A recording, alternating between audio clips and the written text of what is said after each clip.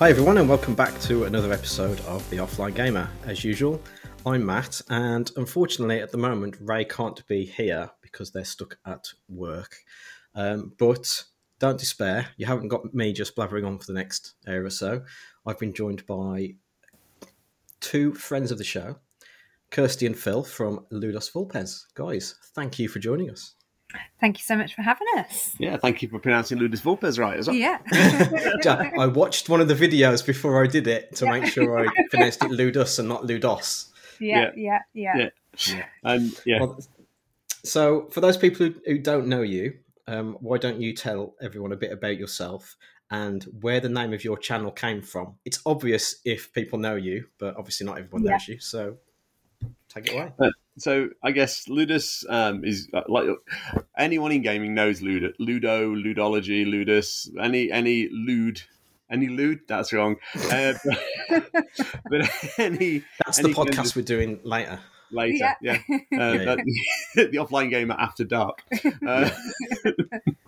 But and so that's like game or to play or it's Latin, and Latin being a contextual language, it can change its meaning depending on how you associate it with whatever's around it.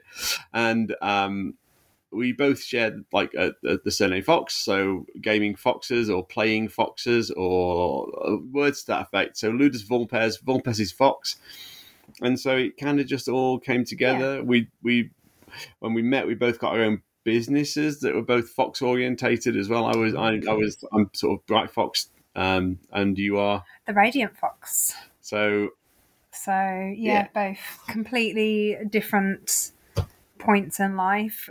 Just had similar name businesses, and then lockdown happened. Businesses couldn't take place, and actually, board games. Let's set up a YouTube channel. So yeah. So whose idea was? Because that's what I was going to ask is whose idea was the channel? Oh, I'd argue it was it was yours, and I'd always said I wanted to do a YouTube channel, and you wanted to do more about board games, so it was kind of like a bit of a joint effort. I think Kirsty was probably the driving force of actually getting it up and running and getting it going, and we started with. You know how you start these things for fun? Yeah. Because you should start things for fun. Yeah. And we started with a little A to Z of board games, which was like 26 videos, obviously, but like it was fun. Looking back at those videos now, if don't anyone, do it. don't watch the early ones. Wow, bad lighting, bad all sorts, bad audio, bad rooms. Everything, like it was so amateur setup. The first one, I don't even think there's an intro. We don't even say our name. No, it's so nervous, so stiff, so wooden, almost reading off sheets of paper, and then through to like now, where it just kind of rolls off your tongue, and you just it almost comes out accidentally sometimes. It's definitely come a long way, hasn't it? And to be fair, it almost began as a little bit of in terms of Instagram as well, it was more of a journey of my journey into board games and miniature, like painting, actually. It started off as, and then board games got stronger and stronger, and it became something that was a lot more board game orientated as opposed to the miniature painting. But yeah, the early days of the miniature painting was quite zen, very zen at the time. Yeah, I did a miniature painting video on one of the early videos. It's still up there, and for 12 months that was our most viewed video, much to your disgust. Really? It was, yeah. Like, you can't see me, just my hands painting. There's no Kirsty in it, and Kirsty's like, why are videos with me not getting more views and more traction? I took it so personally. Miniature painting ASMR. That's what it is. Yeah, exactly. That's what it is. I was going full Bob Ross. But it's been it's such an exciting hobby journey, I think. And there's part of me that would recommend doing something more with the hobby to any genuine hobbyist who's got has genuine passion for the hobby, because and you'll know, and I know you know, but you meet people you would never have met by absolutely stepping into the other side, I guess, from just the playing games to doing something more with it, and you meet people you would never have met, and that has been a real privilege, I think, over the last couple of years, especially the last 12 months. True privilege. I think Aircon was a big change for us last year, and it was the first point of which we said, let's set up a few interviews. What's the worst that can happen? They say no, we're already booked in with other people. And it was very much like we met up with one of the exhibitors there that used to be part of our local Bromsgrove board gamers. Pete Hazelwood. Massive thanks to Pete, because we did an interview with him and he literally ran around to Aircon and introduced us to everyone else. Yeah, he did. I mean, that's the sort of thing he does. Yeah. And it was almost like he was setting up an interview schedule for us. It's like, oh, you've got to speak to these guys. Yeah. It's like, okay, thank you. And then before we knew it, we'd interviewed almost every single person at Aircon, and it was, what we're going to say, what we're going to ask, and actually it was just, let's just wing it, see what happens. And actually, it's the best way to do it. Yeah, and it's worked because the interviews give people the insight, or when we do the little walk arounds, the different conventions that we go to, it gives people the insight. If they're not able to be there, it lets them have that experience. A lot of people do walkthroughs, etc., of events, but we try to give you that in-depth, personal, 3 to 5 minutes with, as many tables as we can physically fit in. Just, if you can't be there, why should you miss out? That's what we try to provide to people when we're at conventions. Yeah, that's exactly what we've been trying to do over the last 2 years as well. So I think we've got a very similar outlook in the way we do things as well. So. Yeah, I think we're all about, and I speak for 3 of us, and that's really unfair, but about trying to bring as many, or trying to introduce a hobby to new people and grow the hobby in the UK. And it absolutely amazes me that, I don't know how you find it, Matt, that kind of piece where you go, someone goes, oh, what do you do outside of work? And you go, I play board games. And you're like, well, I'm not sure. I'm a bit nervous about saying this, and why should we be? Why is the nerves? Where does that nervousness come from? And it's because that the first words out of somebody else's mouth at that point are going to be, "Oh, Monopoly." Yeah. Oh, yeah. And then you kind of down a rabbit hole of actually, how do you explain the modern board game hobby to people who've only ever experienced Cluedo, Monopoly, Scrabble, and I think that's really difficult. So I think we all try and we'd love to build a broader, bigger community, and it's such a weird place that the UK doesn't have a more mainstream board game community. It's definitely improving, because I mean, if you look at the amount of people who go to Expo every year, that's increasing year on year. Apart from the obvious years ago. But I mean, I think I'm quite lucky because I work in IT, so most of the people I meet, even if they're not gamers themselves, they've at least got some sort of peripheral understanding of gaming, D&D, minis, all that kind of thing. But I can imagine outside of that sphere, there's a lot of people who just don't get it, or don't even know that that world exists. Yeah.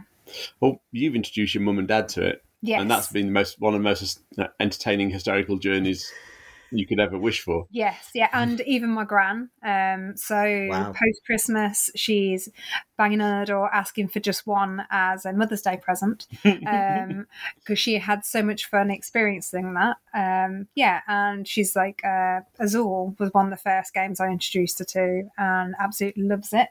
So, and she's 92. So, yeah, she's there's definitely a gamer hidden in her there. So, yeah.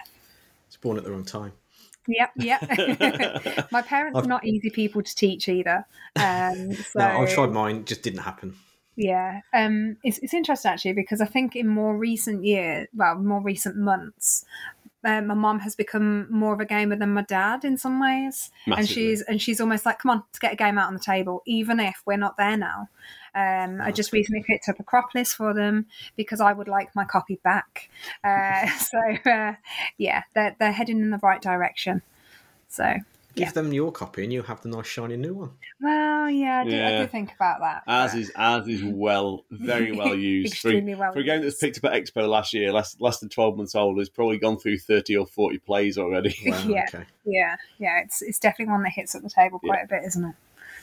I'm going through a phase at the moment where every game I'm playing is a new game because, as listeners know, Karen and I are currently moving in together. So this is the first opportunity we've had really for 2 or 3 years to have regular gaming sessions. So, and I've got such a massive backlog of Kickstarters and things I've bought at events that need to be played. So it's like literally it's like, okay, what game do we feel like playing today? Well, we haven't played any of these. Let's just pick one of those, you know. Yeah. So what have been the gems for you guys? Well, there's quite a few things that we've played recently that I've enjoyed, but I think the standout one that we've played in the last couple of months, Lands of Galzir. Have you come across Lands of Galzir? No. It's by the people who do Dale of Merchants, if you know Dale of Merchants, the deck building game. Yeah. So they have the guy who creates this game world has created it's all anthropomorphic animals basically. So there's lots of different races of animal folk, and so he put out the 3 Dale of Merchants games. Then he did a game a couple of years ago called Dawn of Peacemakers, which was sort of a legacy style game set in that universe. And Lands of Galzir is another one of those style of games, but it's a storytelling game. So you've got, as well as all the physical components, there's a web app that you run on a phone or a tablet. And it's sort of like a board game mixed with a choose your own adventure thing. So you have your character, you give them all different, each one's got different skills. So you play the same one throughout all the adventures if you want to. And you get opportunities throughout the story to change the skills that your character has got.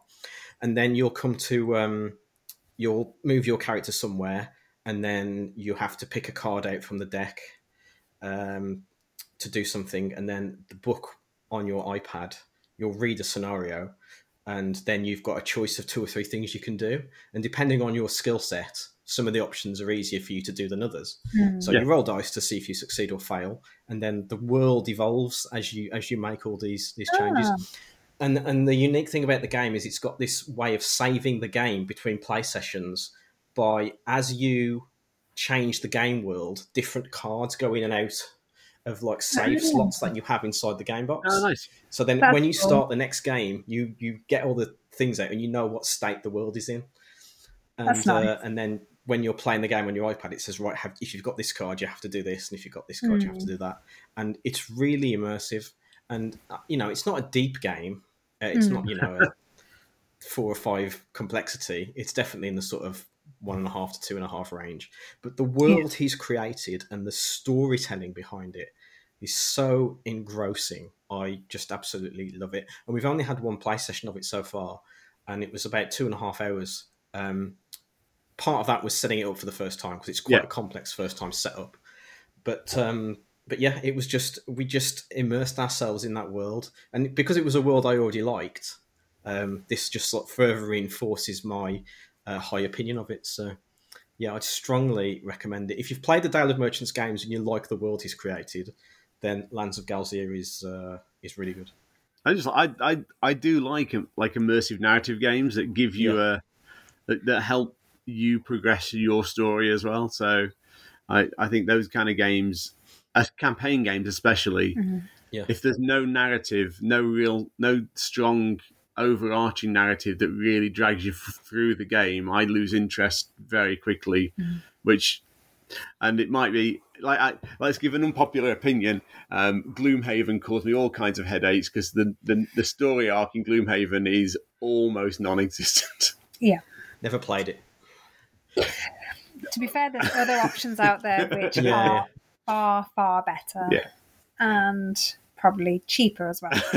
So if you want a story, if you want a game that drives the story narrative, then Gloomhaven's not it. And I get why people love it, but it didn't draw us forward into the game, unfortunately. So it was a slight challenge, but yeah, there you go. The one other thing about Lands of Galzir I wanted to mention was the quest system. So each of the 4 characters has their own main quest line, but also as you're traveling around, you can pick up side quests as well. So it's really like playing a computer game, but physically, you know. So Yeah. if you like RPGs, you know, things like The Witcher or Fallout, Yeah, Dragon Age, something like that. yeah, stuff like that. Yeah, yeah, and like that, you know, that's one of the things that I think, from a board game perspective, compared to video games, that like, that kind of RPG, that RPG non-RPG genre, as because it's not true RPG on a video console. It's Yeah. not a you're not playing a role. You know it becomes very much min-max game sometimes, but. Board games have not got to that point of delivering that kind of narrative in the same kind of way as something like Elder Scrolls has in the past, or Skyrim. Well, Elder Scrolls Skyrim was a game, but those kind of narratives they're harder to deploy in a board game, I think. Oh, absolutely. There's a lot The more. ones that, Because in a computer game, you can gradually introduce elements more easily as the player plays the game, I think. Whereas for a board game or an RPG, you sort of have to set the stage right at the beginning, and that can be probably quite daunting. and computers handle branch decision making better than people do. Yeah.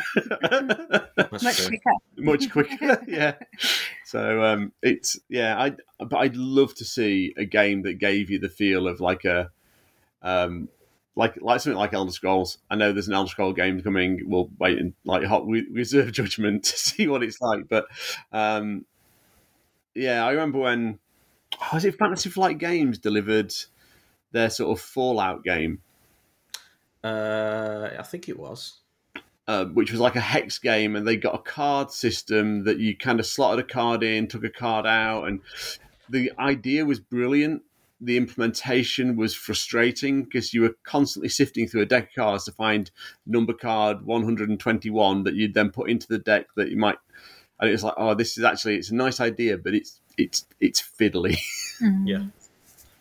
Yeah. Lands of Galaxy does have that, but it's mostly in the app. So you know, there's a lot of that, thankfully. But it will say to you like, take this card, and it's a piece of equipment that you've got. You know, so but the story isn't in the cards; it's on the app. You know, so A bit Descents, Legends of the Dark as well, which we've really enjoyed. As a bigger sort of board. But that's been fun as well over the last 12 months to play through that and watch your characters evolve as you progress through. And the app, I will give Fantasy Flight all credit for producing really good app implementation into games. I think they've done really well with it in Journeys of Middle Earth and Legends of the Dark. Even like doing the backward compatibility stuff with Imperial Assault has been all right. So the app integration is either going to work or it's not, and it's not. You know, it's very clear it's not for everyone in board games because you know some people don't like the mechanical aspect of having the app at the table. Yeah. I think the first time I remember seeing an app integration was XCOM. But that's just entertaining as a game anyway, and not played that for a long time. Where do you think the future is going to go in that realm? I mean, I know a lot of people are trying with AR at the moment, and I've not seen a good AR implementation in anything. Because I mean, I feel like getting everyone to sort of hold their phone and point it at things is taking something away that you don't necessarily lose by having a tablet on the table, because that's just a natural extension of the tabletop, you know. But augmented reality doesn't. I don't know. I've always been a bit lukewarm on it. So we recently played Amelia's Secret. Have you played that one? I have not heard of it. So arguably not a board game, but interesting for its AR implementation. And it's an escape room esque experience. Yeah. And you basically put cards around the house. And if you've got a nice space, you get like the cards in the right place. And then you run around and you'll scan those locations and you'll see the locations in the augmented reality. And then you'll have puzzles and things to solve. And you're running backwards and forwards and you're trying to get the answers. And it's, I felt actually that for the price at which you pay, I think we picked ours up for about £20. it's a very good game for £20. The amount it delivers, but so far we haven't done the full hour session, but we've just done it with like friends and family with the 20-minute game, and actually that 20 minutes gives it that people know they're only going to do it for 20 minutes. People know that they're on a time limit, and the people that we've done it with are competitive. So they're like, right, let me at it.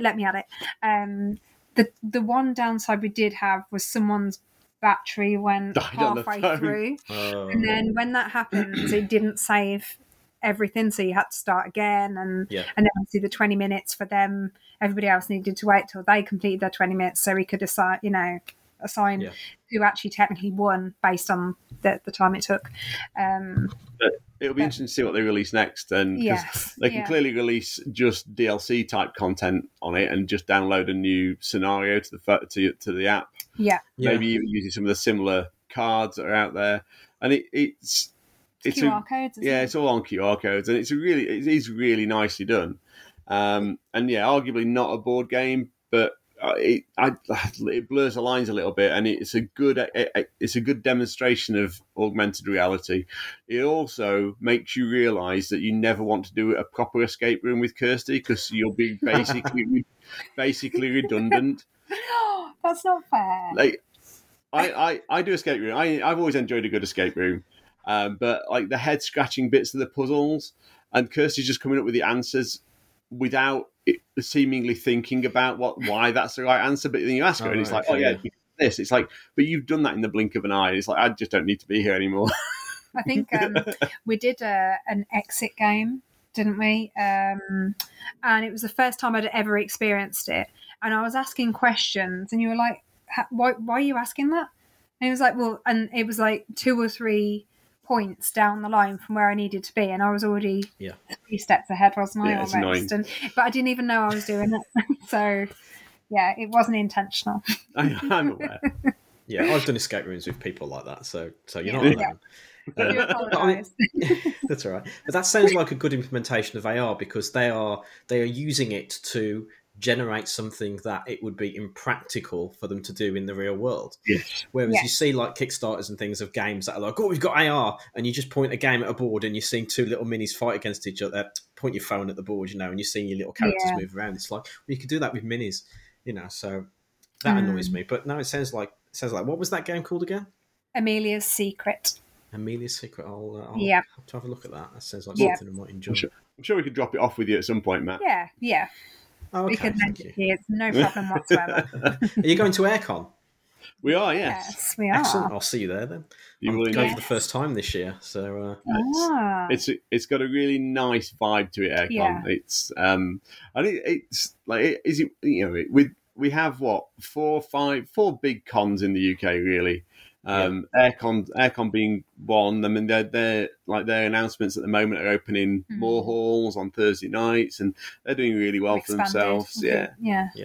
Obviously, Games Expo, which like you almost don't need to talk about that these days because it's what it is. It's 20,000 people coming together to really appreciate what the hobby is all about.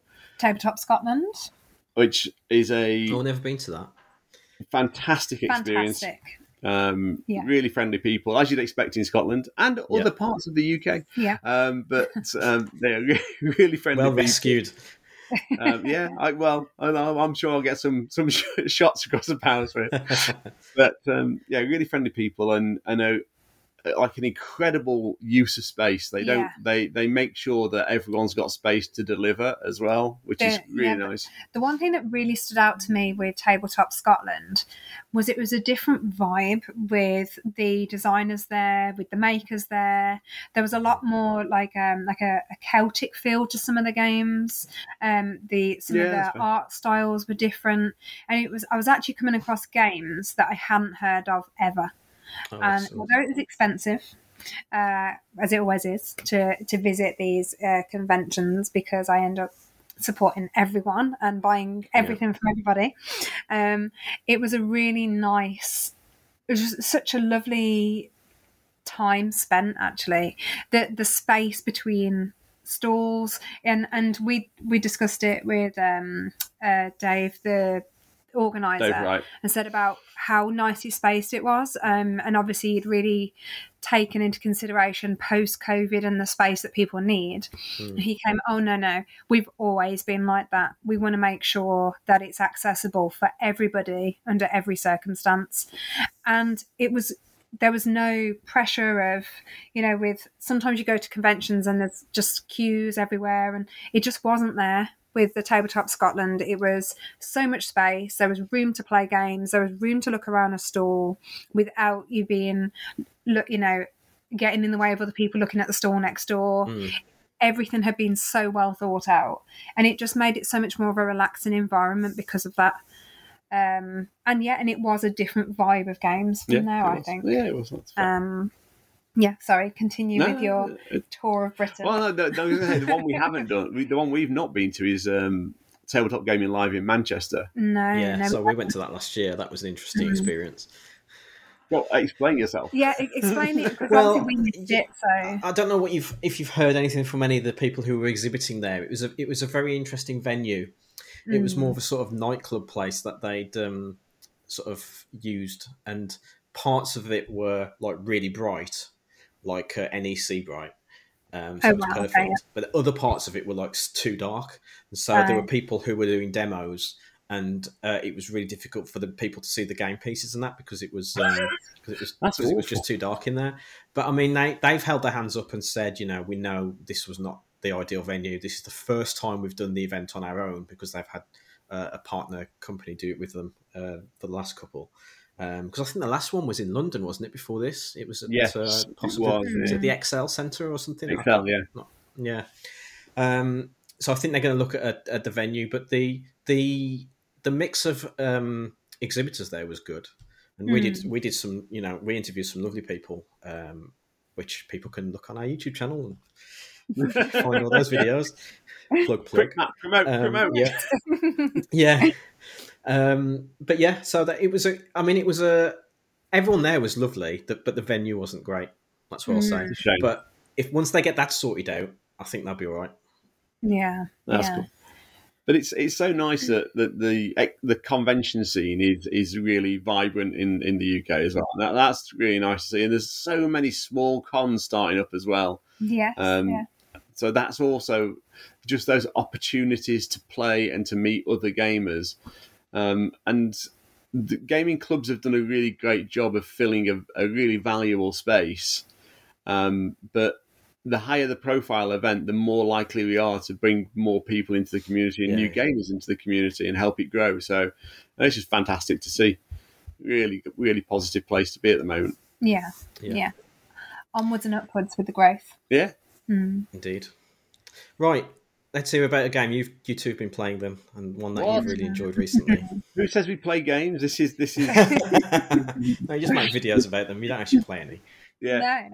No. Actually, unlike some reviewers, we play all our games. Yeah. And we play them a lot of times before reviewing, just so you're aware. So when we first started doing reviews, oh god. I said to Phil, I don't want to do a review on a game until I've played it 10 times. Oh, but that soon changed, didn't it?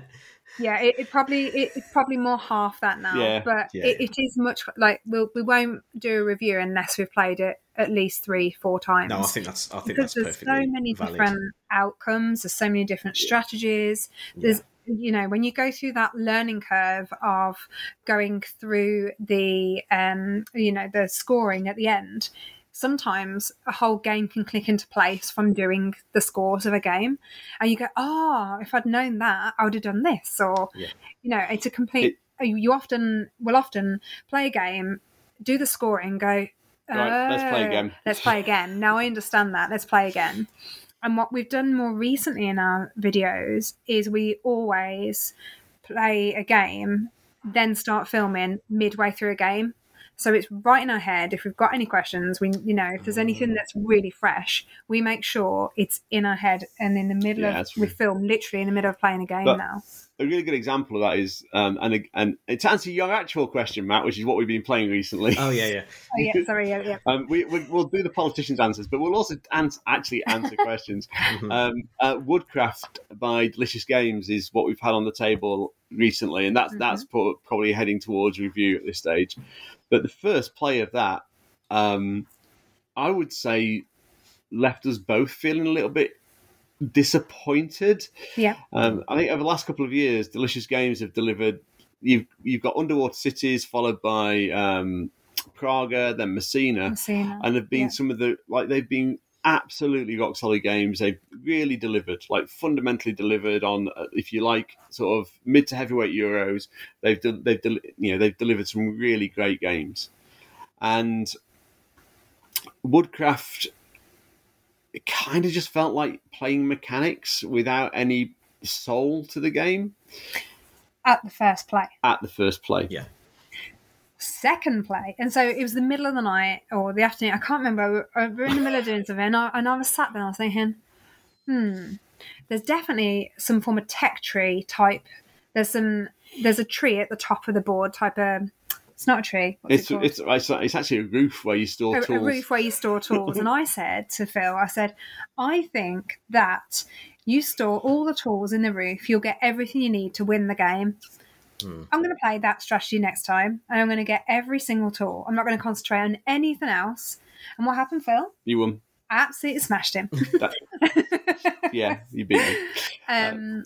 But it opened up that possibility that the game had got a lot more depth than that first play, and I think that's the most important thing. So Woodcraft, for those of people who haven't played Woodcraft, haven't had the opportunity, is a you're crafting items of wood, whether that be a toy train or some tools or whatever it might be, a bowl to eat soup out of, and you're like little woodland elves doing this, and you've got some dice, and the dice are timber, and you've got 3 coloured dice that are all sort of varyingly they improve the quality, so you can build better things with the brown dice.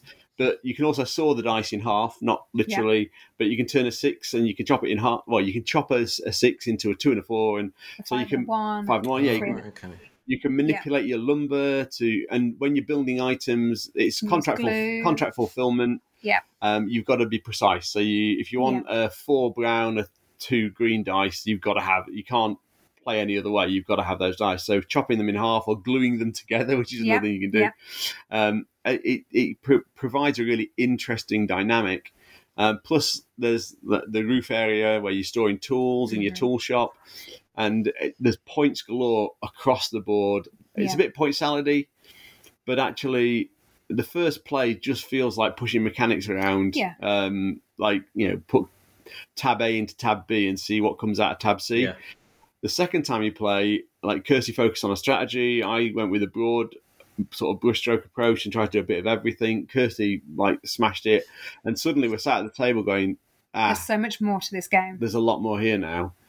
And the thing that worries me a lot of the time with a lot of gamers, especially club nights, you'll play a game once and you'll dismiss it out of hand. And if we weren't going to review the game, we might well have put Woodcraft down, because let's face it, our shelf of shame is probably similar to yours. It's extensive. Yeah.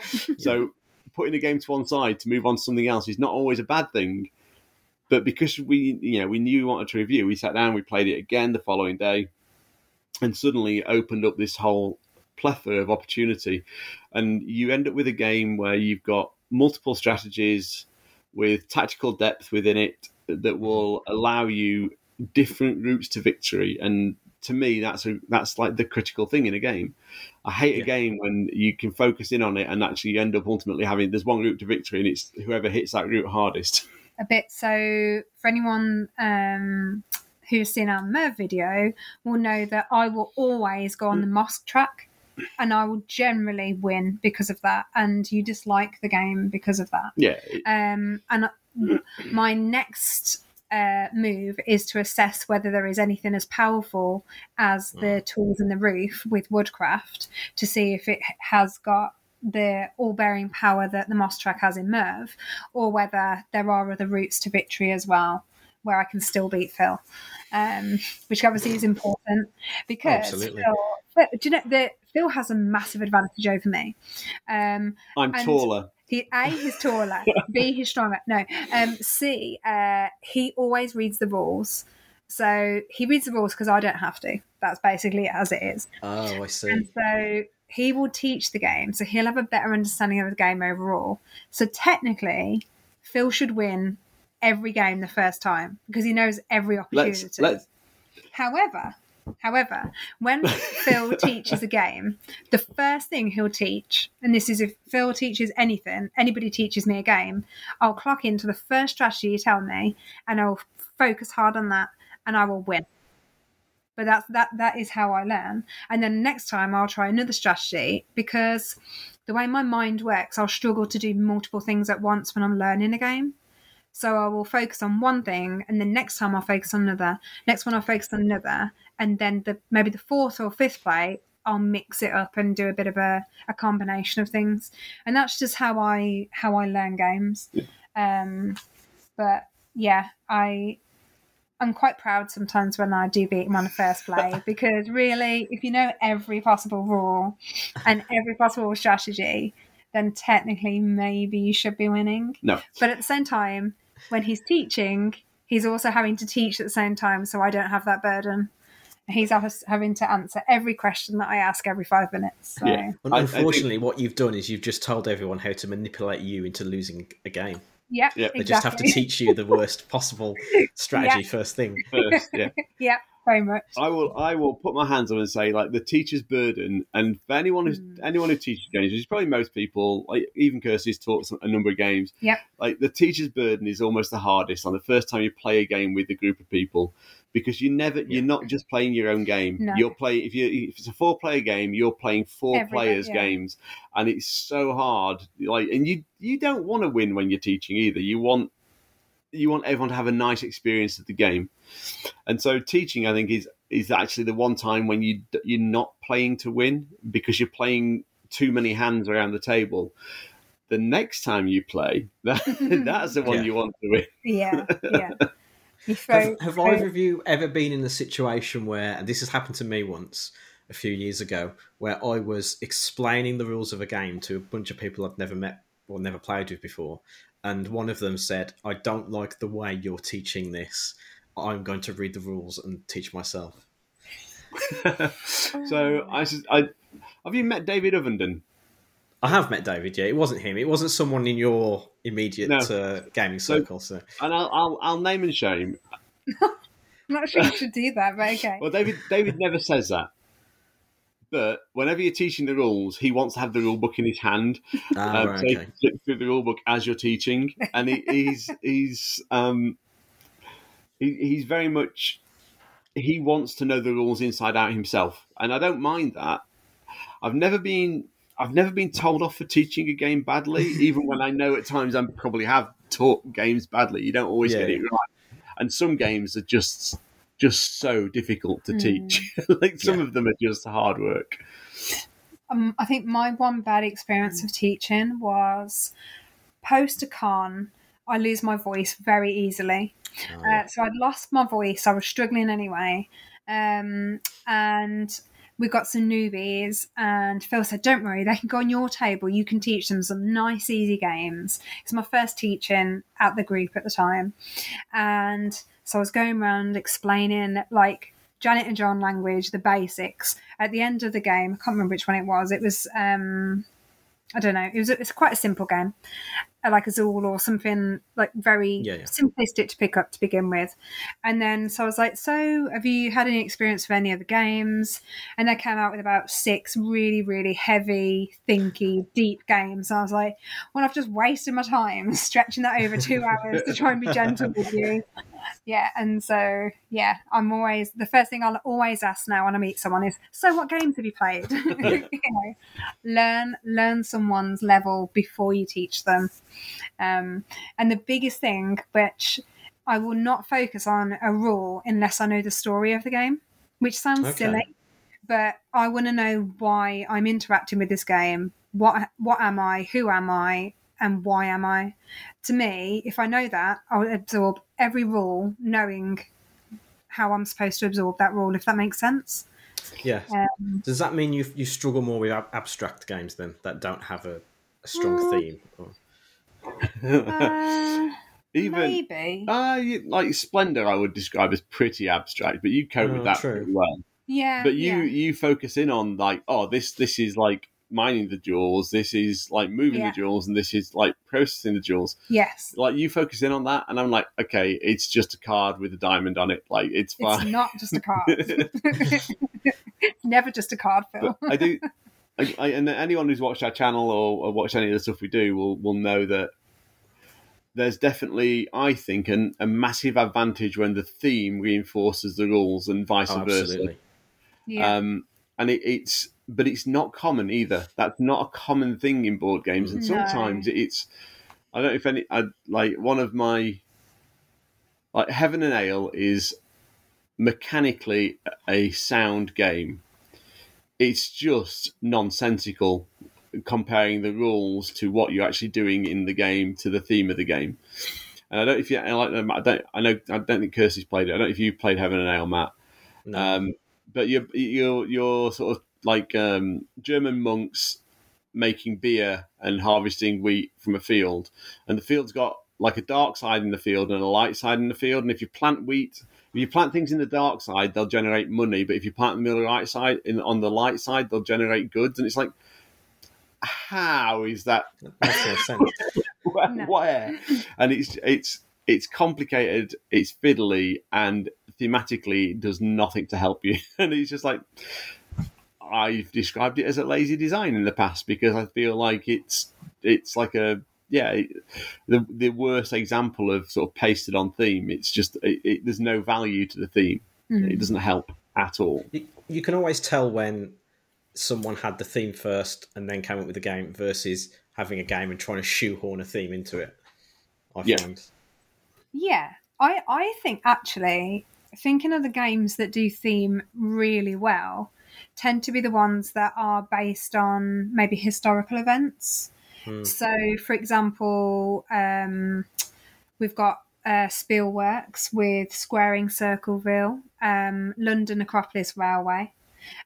You've got Ostia, which is based on really old history. Those games are based on true events. They're based on thematic events or happenings in history, but the gameplay of all those three work fantastically. Ostia is a game that I don't think I can sorry, I'll caveat because I think it's important. For those who like mid to heavyweight Euros, Ostia is a game you have to you have to find a copy of and play. It's Ostia, the Port of Rome, I think, is the full title. And it was a Kickstarter last year and it got into our hands, I think, December time. It was really late in the year it got to us. Postal delays. And it's about extending trade routes across the Mediterranean. You may have heard this theme before it happens. No, I've never known of any games that or anything to do with trade routes. You do surprise me. But it's also managing the port and the harbour. And the harbour itself is a mancala. And you're unloading ships. After you've unloaded ships, you're moving them around the port to pick up other goods.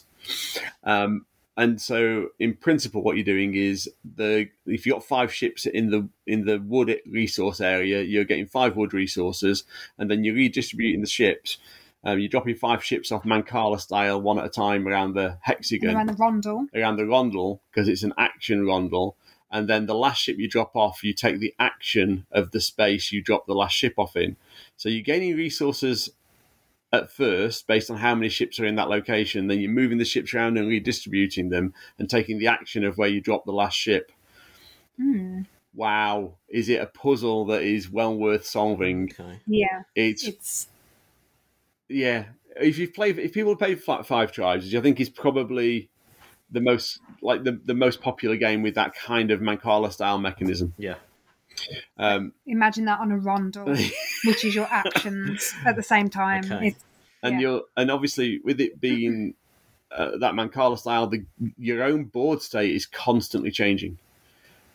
But you're in control of your port. You're not interacting across a shared port. So you shouldn't be able to get it wrong. But you get it wrong so many times because the game state constantly changes and leaves you with really tough decision makings. And you're often picking between the least worst suboptimal move. Right. Which I really, really like in that game. It really makes the game a genuinely great game in my mind. And we played it a lot recently. Yeah. And we've introduced it to a number of people recently because we're genuinely excited to introduce it to people. And it's not failed us yet for the people who like that style of game. Yeah. So, yeah, it's good. Yeah. And definitely one that we'd recommend to people. Okay. Any others? What played recently? I know what Matt and I were sort of bouncing messages backwards and forwards earlier on today. What's that? The dualification of games. Yeah, we were talking about that on Facebook because I mentioned, and funnily enough, this was I have this game page up ready to talk about it. So this seems like a perfect opportunity to mention Tokaido Duo, the two-player version of Tokaido, the game where you are traveling Japan to get the best holiday, I suppose, is the theme, to see the most beautiful sights on that lovely island. But the two-player version is quite a bit different mechanically from normal Tokaido, but thematically it's very similar. But basically, each player has has three characters. You have a pilgrim, a merchant, and an artist. And on the game board, there are lots of locations, but each of the characters moves between them in a different way. So the pilgrim visits all of the locations around the outside of the game board. The merchant can travel between certain ones and ones that are in the middle that the pilgrim can't reach. And the artist moves to the spaces between all of the locations. So there are zones that have different scenery that they can paint pictures of. And each one has got their own way of scoring. So you've got these three different ways you can get points. And basically, when one of the two players has completed one of the boards for one of their characters, then both players count up the points that they've got across all of their characters, and the person with the most points wins. So it was a very, very chill game. So if you're looking for a game that's not too intense, just to wind down after a hard day, I'd recommend it, because it doesn't have many hard choices. Sometimes when you roll a die and your character can move two spaces, there's going to be a place two away that is the best place for you to go without question. So you'd be stupid not to do that. But so there's a little bit of that. But we really enjoyed it. We played it on Valentine's Eve because it was my present for Karen for Valentine's Day. Because obviously I've got to get her a board game. What else would you get someone? So we played that, and it was it was really chill, really really enjoyable. And didn't need a lot of thinking, which is just what we wanted after that, So I'd probably on the slight flip side of the scale, so we've played Splendor Duel recently, which for everyone who's played Splendor, it fundamentally doesn't change the game, but fundamentally completely changes the game. So it's so in the original Splendor, you're picking up poker chips, which are jewels, and buying cards with them, and eventually the cards combine to make it easier to buy more expensive cards, etc., etc. People are hopefully familiar with the concept of Splendor. Splendor Duel changes it slightly and puts all the poker chips on a central board. Yeah. And you will pick up to 3 in a connected row, and there are some rules around what you can and can't take and how you can and can't take them. So you'll pick up to 3 chips in a row and take them off the board, but you've got to be able to take a continuous 3. So as one of you's taken off the board, you're blocking other people's rows. So someone might then only be able to take 1 chip, which might be the one they want. There's a couple of bonus powers as well. Yeah. So if you do something particularly great on your turn, so there are pearls, which are like pink chips. If you take, I think it's 2 pink chips in a turn, the other the other player gets a scroll, and that scroll can be spent to either randomly take a chip from anywhere on the board at any time during their turn. You can refill the board. Yeah. And you can also, there's a third power as well, which escapes me. And me, so... there's a third power as well, which you can do with it as well. And that board just really starts to change up the process of playing Splendor. And I'd say overall, it's, for two players especially, it's a much better game. It plays more balanced, more fairly, gives both players a chance. It's a quicker game. Yeah. Okay. It's not so much of a table hog. It's a very good sized box. You know, everything's just slightly smaller, but it's more self-contained. The cards are smaller. It's all about half size. The poker chips are half size. Yeah. And they've put it in a really nice, tiny box.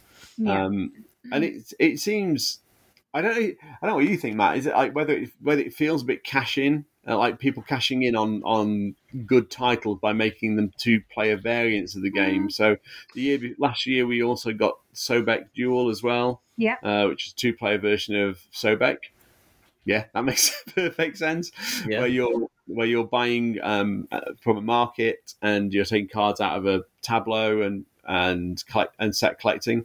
Really nice two-player game. Yeah. But yeah, it seems now that games have done well are now getting strong two-player variants, and either it's an outcome of COVID, true, or it's a cash-in, or it's a recognition that a lot of people play fundamentally at two-player counts a lot of the time. I'm not sure where. Probably a bit of both, all of that influencing things, but. Yeah, because I think some games two-player, when it's a specialist, there's often variants from larger games that will have a variant when it's a two-player game, or especially if it's a heavier one, there'll be, you know, or a ghost character of which you're rolling a dice for, or you're just randomly placing something, you know, and it's much better, I think, to have that strong two-player version than to have an element of which you can't control. Of which, what was the game we played? Furnace. And there's a third ghost player in there, and you roll a dice, and it's wherever it lands. And now there's so much randomness in that. Yeah. Whereas at least when it's, you know, when it's a two-player speciality, the effort has gone into the design to make sure it's fairly balanced. Whereas I think a third player being rolled randomly, or, you know, the flip of a card, those cards have got to be pretty damn, you know, balanced for it to not massively affect and screw over everybody else's game. When you've got a third player, you can see what they're doing as part of the game generally in these kinds of games. In things like Coffee Traders, you can get a vibe for what people are doing. A roll of a dice, you can't read a dice until it's rolled. Doesn't matter how completely throws out your ability to strategize. You can't do anything. Exactly. So I think actually sometimes it is important to have a two-player variant.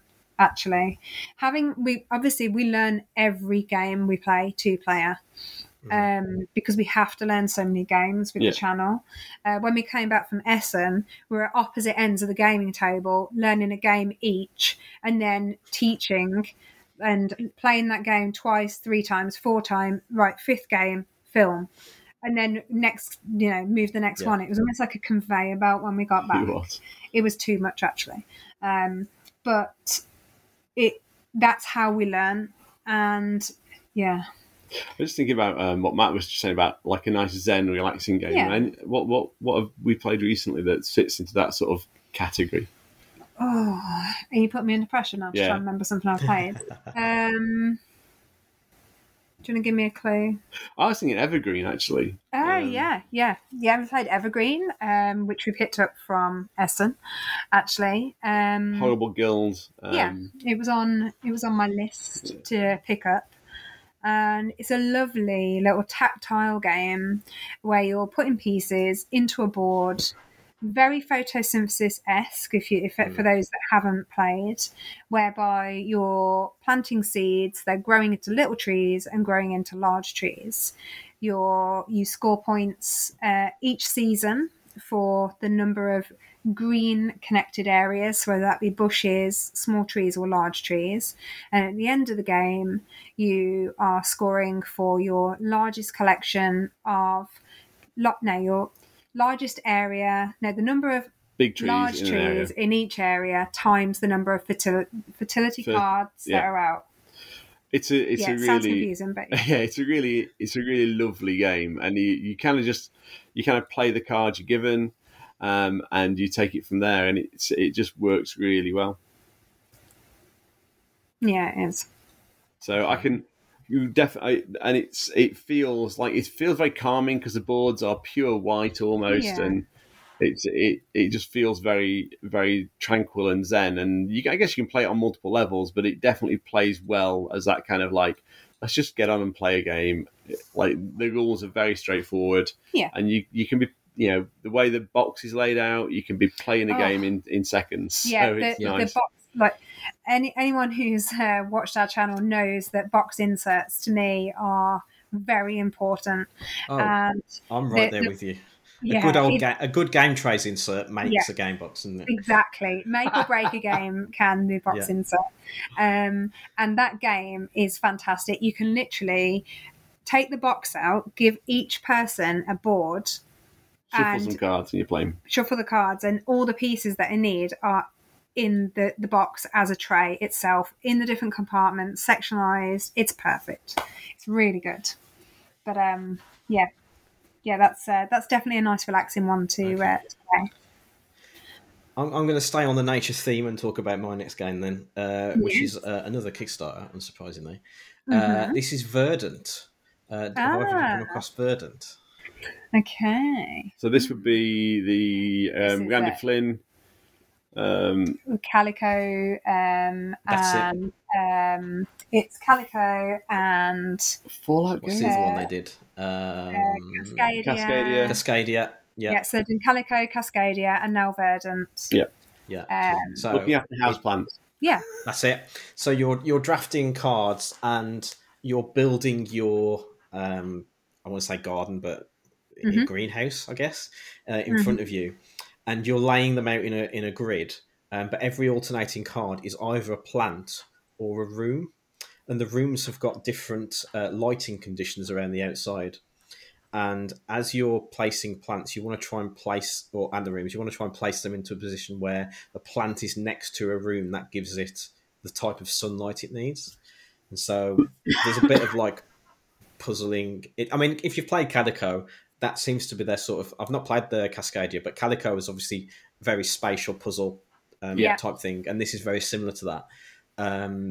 But again, it's nice and peaceful, and we've only played it once so far, but it's definitely a game that's going to come back to the table because I think there's lots of different ways you can play it. I'm terrible at explaining games when I've only played them once, which is why I don't do reviews like you do. Because if I did proper reviews on YouTube, I'd never get to the point of being able to articulate my thoughts about a game properly. That's why most of my videos are just, here's this new game I've got. Let's see what's inside the box. Yay, this looks amazing. I think, but yeah, if you liked Calico, then this will be right up your street. Yeah, you really enjoyed Cascadia, didn't you? I've got Cascadia. I really enjoyed Cascadia. I've played Calico at a couple of board game cafes. Find them quite relaxing to play. We didn't pick up Verdant because I didn't want it to be another similar type game. I was going to see what people thought of it first, because I'm sure that I could pick up a copy as and when it comes to. It's the thing is with the flat out games that they're going to come to the shops at some point, and if I didn't mind waiting for that. Whereas sometimes with the Kickstarters, I like to support the ones that maybe it's going to be this print run only. So because of spending habits, I have to be careful not to back everything, unfortunately. Well, plus with the increase in shipping costs over the last couple of years, I mean, there's been like all the tiny epics. We haven't backed any of those for like the last couple of years because we know they're going to come retail, and the shipping cost is just ridiculous. Yeah, I think the last time I backed a tiny epic game, I was like, I backed it. It was like, I don't know, $18 or something tiny, and then the shipping was $26. And I was like, that's mad. yeah, this isn't great anymore. And we want people to save their money so they can back our Kickstarter this year that will be launching hopefully. So Exciting times. Yeah.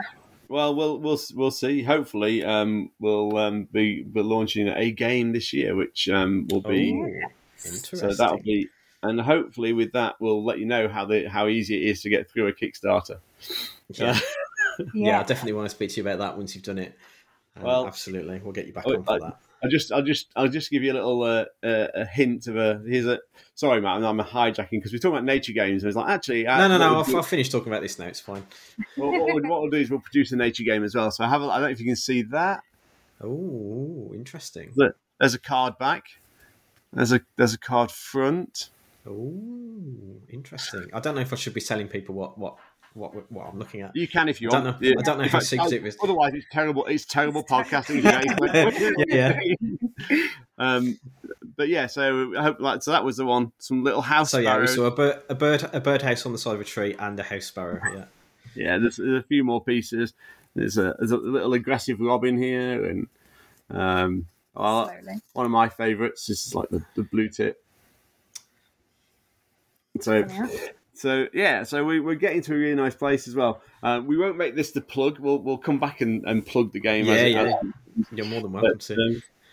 But we've hooked on the nature theme. But to be fair, it was 2 years ago when we started designing the game, so it was one of those that started. So yeah, we're hopefully getting ready, and this goes back to 2019, something like that. And we'll keep some kind of weird Kickstarter diary as well because we're all set up for it as well. So we'll probably share with the world how torturous the entire event is. Yeah. Has Pete been giving you any advice on that front? Have you asked him for any help?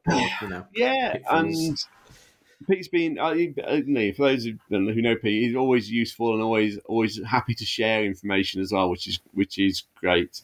And we're just sort of at the moment looking at manufacturers and options, and shipping is probably the scariest cost in board games at the moment. I would say. Out of all of the costs, we've talked it through, and we're going to heavily subsidise the shipping because anyone who backs us is going to be bringing our dream alive to make this game a realism. So the least we can do is support you with the shipping. It is staggering how expensive it's become, though. It's from everything, from the creation, from the shipping, just all sorts of little things that you just don't even consider. We've been very fortunate to work with a fantastic artist, and the artwork and the game has evolved as we've worked together. We'll keep that quiet for now until we get the go ahead that we can tell you who she is. Okay. But she's. Just little things like, have you thought about laying it this way instead of this? And good graphic design. Iconography. It's such so. This game, when it first began, had no iconography because as gamers, we know how to play this game. Okay, but not everyone's a gamer. We want this game to come across. What's the best way of us learning? And generally, I pick up a game from its iconography.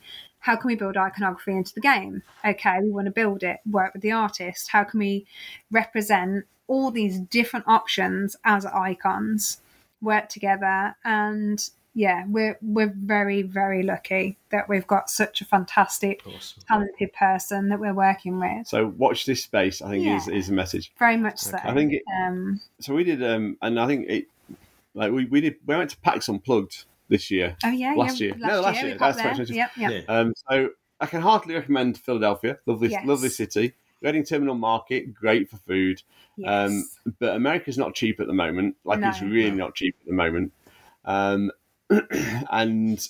what really surprised me was the volume of titles that just are not coming to this country. Yeah.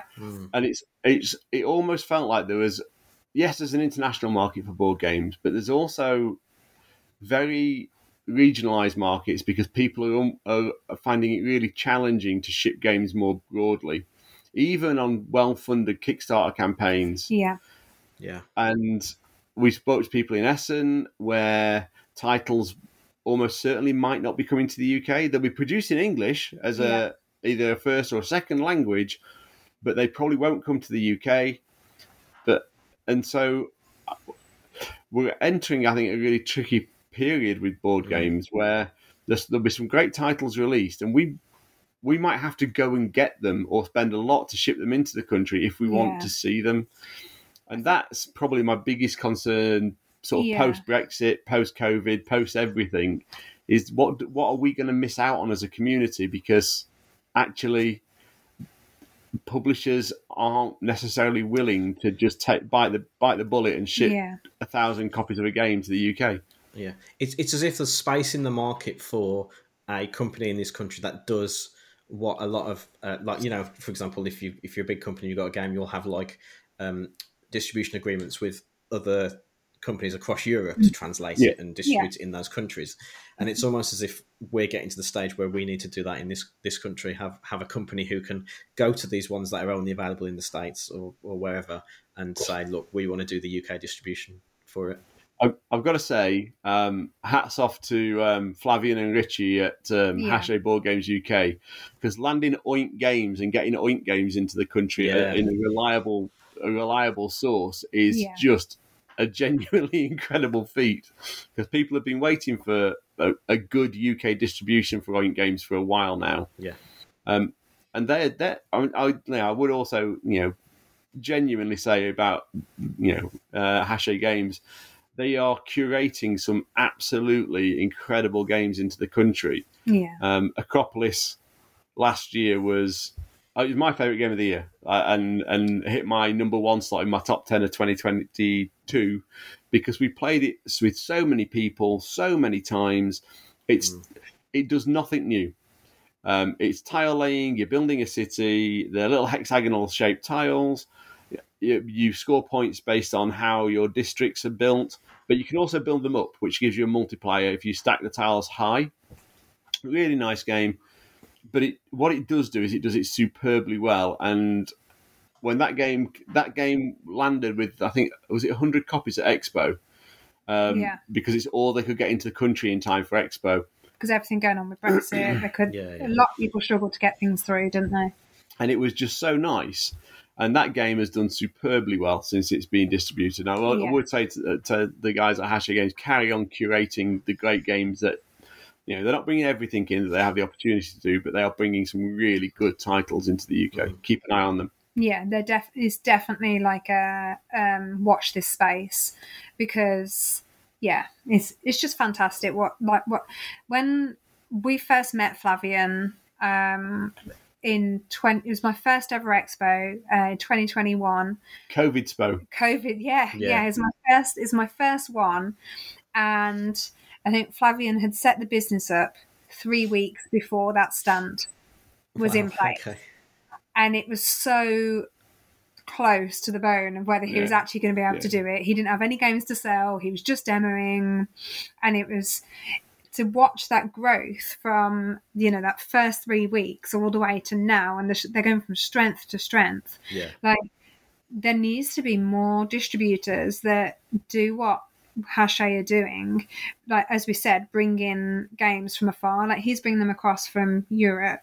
It'd be fantastic to have someone, as we said, bringing them across from America.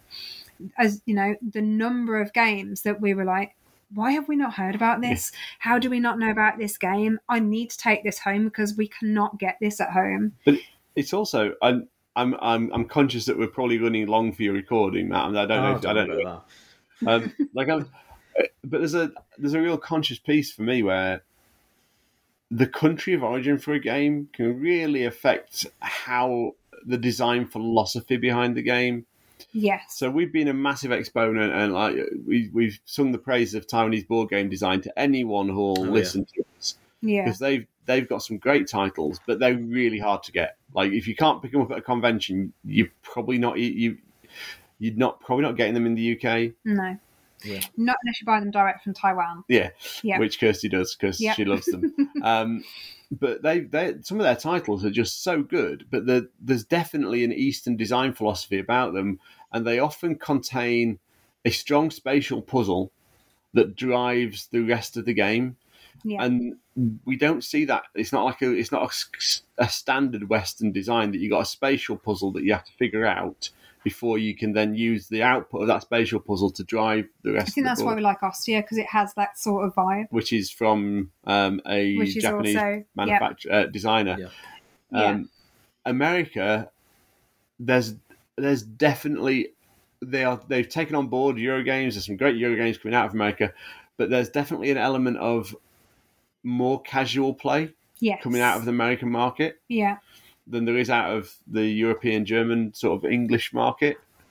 And it's so nice to see that design philosophy is different around the world in different countries, and it gives you a very different feel of game. And it'd be nice to for more people to gain that exposure. And we're in a privileged position that we go chasing games that we think are going to be unusual or different or feel different. Yeah. But not everyone gets that opportunity. No. But it's a good distributor that can go and grab these games and bring them into the country more often and then promote the hell out of them as well. Yeah. And I feel like we don't talk about distributors very often. We talk about publishers and we talk about designers and artists. But actually the distributors almost matter more, because without them you're not getting the copies of the games. And Asmodee, I feel like a massive intimidation to a lot of people who might want to try and distribute games, because they hold on to so much of the standard UK market. So there's a slight over dominance there, I think, unfortunately. And although Hachette is like a massive organisation, Hachette Board Games UK is actually tiny and bringing some good deals in. But more independent distributors who are distributing multiple publishers' games into the UK would be great to see. I think that would be really helpful. Very much so. You mentioned Taiwan Board Game Design, and that's actually one of the games I wanted to talk about again was one that I picked up from their stand at the Expo last year. So it's amazing how this conversation is perfectly flown from one thing to another. Did either of you play that Touch It that they had at the Expo last year? We own all three of the Touch Its. Yeah. Good. It's so much fun, isn't it? Yes, it is very much. And it's different from anything that's out there, but yet so simple, so accessible. And I like the fact that there's three different themes of the game. So there's the one that's suitable for younger players to introduce them to the game. Then there's the Chinese one, and then there's the night one as well. It's like an introduction for families, and then as the family grows, you can then explore onto the other theme. For those of you who haven't played Touch It is a card game loosely, and the cards are embossed. So you've got a raised profile on one side, and on the other side you've got 4 images. You're not allowed to look at the embossed side, and you're basically touching the embossed side that you haven't seen, which will match one of the 4 images on the top of the card. And all you've got to do is say which one of those images it is. You say that like it's easy. I'm terrible at it. Yeah, me too. Have you not? That the kids one is much easier because they're at least like as a square, a circle, a triangle, and I don't know. Yeah, the more geometric shapes. Yeah. Whereas the other ones is like, it's definitely round, so it could be any 4 of these images, and then you have to find out the different detail. It's actually, I think the children's one, the embossing slightly deeper as well to get you used to the. Oh, is it? Oh, I didn't know that. Not That's sure, interesting. but I'm not sure. But I think it's either that or the images differ so much that you can sort of feel. But I really like the way the Taiwanese board games designs are accessible from all ages by using their different styles. There was one that you mentioned recently, which vegetable stock. I don't know if you played that one. Oh, I've not played that. If that's a food-based game, then it's definitely going on my list. Yes. So if you've seen Point Salad, you've seen the artwork. I'm not accusing them of stealing artwork, but it's very similar artwork. Oh, I see what you mean. Yeah, and it's so you've got 5 vegetables. And you got a vegetable market every time. So basically, everyone gets to choose a card from an open market, and there'll be 1 card left over, and that card dictates the raising of stock of one of the vegetables. However, once the stock raises past 5, it resets back down to 0 because the market's been flooded too much and the value drops. And so you're collecting a hand of cards, but that value of the hand of cards is going to be dependent on the cards other people are leaving behind. And the game plays in maybe 15 minutes maximum. Yeah, we played it on camera at Essen, and it's just funny. Yeah, if you want to experience what it's actually like to play, Phil filmed his playing his hand. So as long as you don't mind having a hand, you can actually play the game along with Phil. Watch every mistake I ever make. Yeah. But actually, we played it with the designer, and he explained that it was a re-implementation of a game that was taught in schools to help children learn how the stock market works. Ah, okay. And so that's the origins of that game. Yeah. And it's fascinating. Yeah. It's fascinating to see where these games come from and how much they're based on simple learning skills. And then they advance them and then do more with them, and then add their little puzzles in. And yeah. Can highly recommend Vegetable Stock and Touch It for anyone who's not played it, because they're perfectly accessible games. They play in, Touch It you can play for as long as you want, almost. Yeah. Yes. Vegetable Stock plays in about 15 minutes and you're done and you've had a fun time. Both games leave you smiling at the end of them, and sometimes I think that's the missing spice in a lot of games we play. A lot of us will play heavier thinking games because we enjoy the mental challenge, but you're more exhausted at the end of those games than you are smiling and have being able to get games that are either like the Zen-inducing type games or the games that just make you smile. Yeah. Go out and find them. Don't be a game snob. Don't just say, I'm a heavy Euro gamer. I'm not playing a stupid game about touching a card and trying to figure out what image it is. Yeah. Do you know what? How about you just play it and enjoy it? Get over yourself, mate. Yeah. Sometimes life is too short to box yourself in one style of game, or, to box yourself in as one type of player. One person once said to me at Expo, "Thank you for not being an airy-fairy girly player and playing heavier games." Because women do play heavier games. Oh, yeah. And, I didn't think anything of it, but it was a thing where apparently women in the industry don't always play heavier games. Or aren't portrayed to play heavier games. Yeah. I don't see the games that I'm playing as heavy. I see the game that I'm playing as enjoyable or not enjoyable. And it might end up being a really heavy game. Or I love Imperial Steam. I think Imperial Steam is brilliant. I love Coffee Traders. I love Edge of Darkness. There's a whole different combination of games that I enjoy. And people go, "Oh, it's a bit heavy," or something. I'll be like, "Is it?" But for me, it isn't. Whereas you put Paladins in front of me, and I'm like, "Oh my god!" For those who aren't aware, Paladins of the West Kingdom is, in my opinion, the best of the West Kingdom games, but Kirsty hates it with a passion. It's not that I hate it. For some reason, my brain doesn't compute that, and I struggle every time to play it.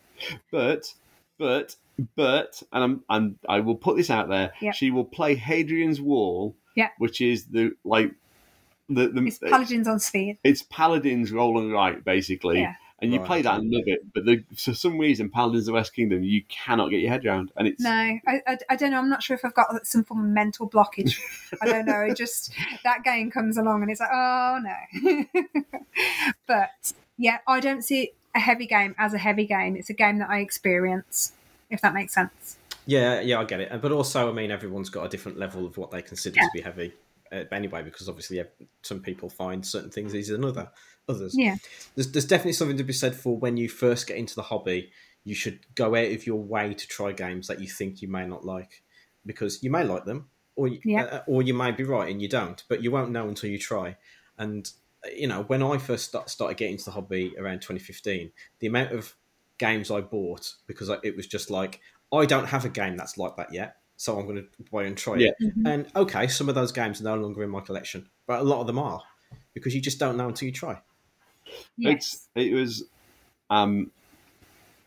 so I came back into sort of gaming from being very young and playing Warhammer and all sorts of bits and bobs and D&D.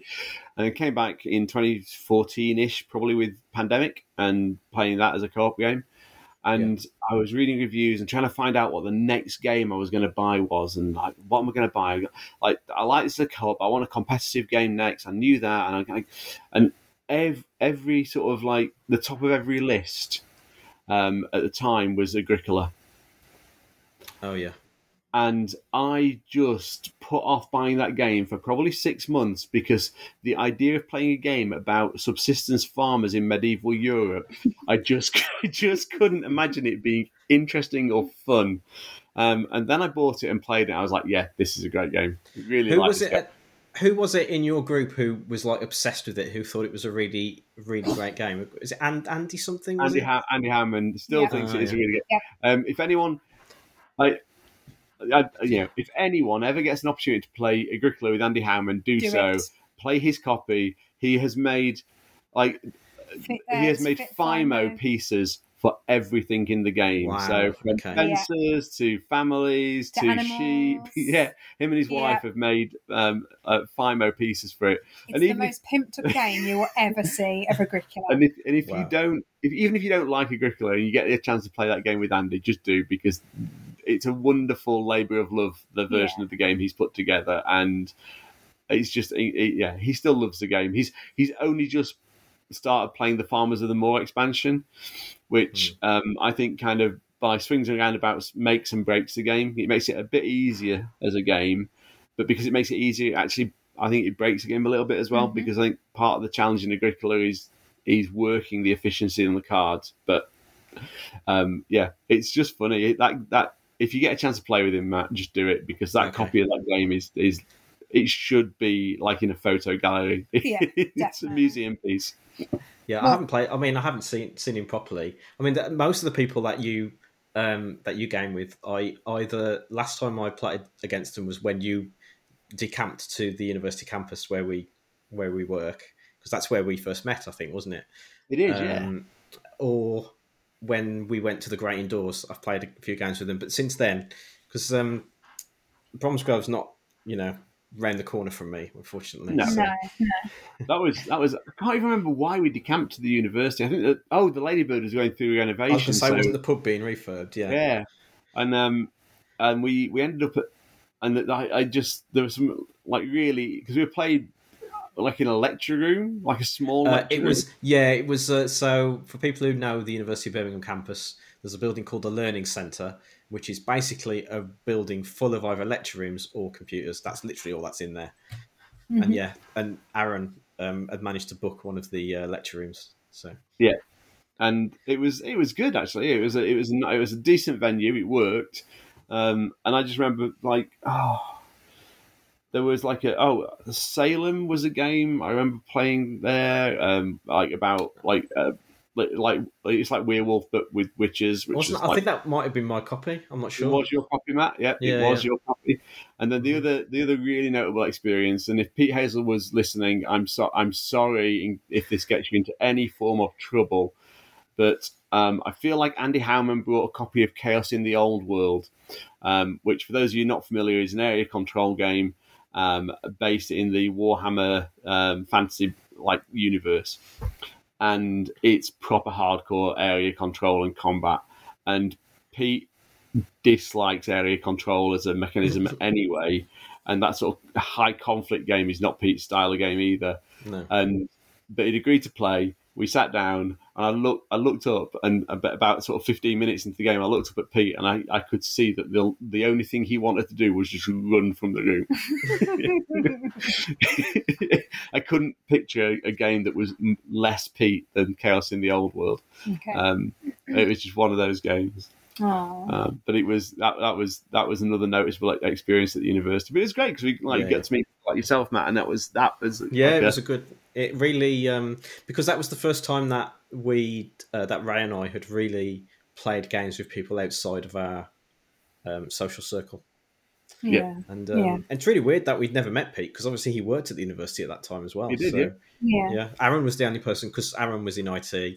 And so I played. I think Aaron tried to, when he found out I was getting into board games, he kept messaging me on the internal messaging thing we had at work saying, have you tried this type of game? Have you tried this type of game? Have you tried this? And he said, I'll come over at lunchtime and we'll play a game called Star Realms. I'm like, Star Realms? That sounds interesting. And it was the first deck builder I ever played. And that's why I like deck builders so much, because Aaron got me into Star Realms. So, yeah. So I've neatly dodged almost all my gaming life Dominion. Never played it. I've played it once with Aaron, and I will never, ever, ever play it again. Or will he not play it with you again? Oh, he'll play it with me. He'll enjoy smashing me. And it was that sort of realization. He'd obviously played it so much that it would take you a good year of playing it fairly constantly to get up to the standard he was playing at. And he was just like, it just smashed everyone at the table. It's like, okay, yeah, I'm not playing that again. Yeah. But Star Realms and Hero Realms, to be fair, because they are basically the same game, are great fun. And they're currently on the Kickstarter, aren't they? They've got, they're just doing their massive, big, all-in-one box with every expansion and lots of other new stuff. And I don't know if it's still going or if it's just finished. Let's have a look. It might just have finished. It was definitely buzzing around. Yeah, but it'll definitely be finished by the time people hear this, because I'm going to be editing it soon. But yes, it has finished, and it got... So they had a goal of $20,000. Yeah, that was naively small. Yeah, they got 1,043,000. Do you know what? If our Kickstarter goes to half that, I'd even take a quarter. It does leave you in it. I think it does leave you in a really tricky position with Kickstarter, though, because Kickstarter for me is about like small independent people trying to get into. No, I agree entirely. I hate companies that use it as just an advertising tool. Well, you've got Simon are probably the biggest guilty party. Cryptozoic are high up there as well. I think they do a lot. You know, they've just done their umpteenth Epic Spell Wars campaign. Yes, that's been out recently. And these days I feel like some of the like, can't remember who do the West Kingdom games. I can't remember. Garfield games, like that. It's time for them to move off Kickstarter and onto like a more traditional distribution method, because they've got such a strong following. They shouldn't really need Kickstarters now. But it's that the sort of really challenging place for Kickstarter that you have you got a lot of people running at them as merely pre-order campaigns rather than actual. This project isn't happening unless you fund it, which is kind of a shame. I think it makes it a harder marketplace for when we launch our Kickstarter. It'll be a harder marketplace for us to enter because of that. But you just have to dodge the massive campaigns. Just remember to launch on a Tuesday, because that's apparently the day every single board game Kickstarter launches is on a Tuesday. Really? We'll do Wednesday instead. It's a thing. I don't know what it is, but so Karen and I have this thing where, especially over COVID, every Tuesday evening we would jump on and do a screen share and look at all the Kickstarters that had launched that day. And 80% of all board game Kickstarters launch on Tuesday. No idea.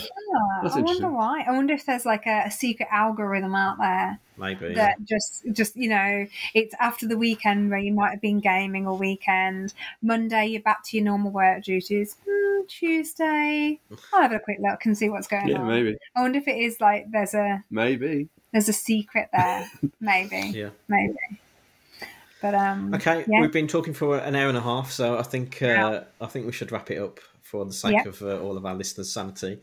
So if people want to play games with you, then they can obviously go along to Bromsgrove Board Gamers. I guess if they just look for that on Facebook, they'll find you. Wednesday night, 7 o'clock at the Ladybird, and we are there.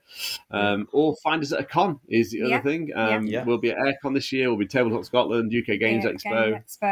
So come and find us, and we are happy to play games. We like playing games. We're happy to teach games as well. If you've got a game that you don't want to learn, you know that we know it, and we'll happily teach that. We'll do an interview. If I remember, I'll bring Verdant to Aircon and we can have a game of that so you can see what that would be fantastic, mate. Really appreciate that. Yeah. And if there's anything in our collection you'd like to have a play of, feel free to ask, and we'll bring that up as it's well. It's on the Geek, so I think it's up to date now. Yeah, it is. So feel free to have a look. But if your listeners want to catch our channel, it's Ludus Vulpes on YouTube. We will do a lot of reviews. We do a lot of interviews, and we put out a lot of content around cons. So if you're interested in listening to us ramble some more, you can catch us there. Well, the Aircon will be interesting because we'll probably have a lot of crossover, so we'll be competing for views. Might have to see if I can sabotage you. Maybe not. Maybe we'll just collaborate on the day. Who knows? Yeah, who knows what we'll do. Yeah, this isn't a professional channel. This is just a bit of fun. So exactly. we all do this because we enjoy the hobby, and it's just our way of expressing that, isn't it? Very much so. Very much so. Are you on the Twitters and the Instagrams as well, if people want to follow you on there? Yeah. We're available on Instagram, Facebook, and Twitter. Just search for Ludus Vulpes. Superb. And everyone knows where yeah. Everyone knows where to find us. We're at Toddcast or offlinegamer.co.uk. I guess that's it. Thanks, guys. It's been a good old chat, and I hope our listeners will visit your channel and you'll get a few new subscribers out of it. Fingers crossed. Thank you, mate. Well, thank you for having us on. It's always fun to talk board games, to be fair. Yeah. Oh, it is. There's only so much talking that we can do between the two of us. So actually it's nice to have someone else there as well. So Excellent. It does help. Right, thanks everyone, and hopefully Ray will be back for our next episode. So we'll see you then. Goodbye. Bye all. Thanks everyone.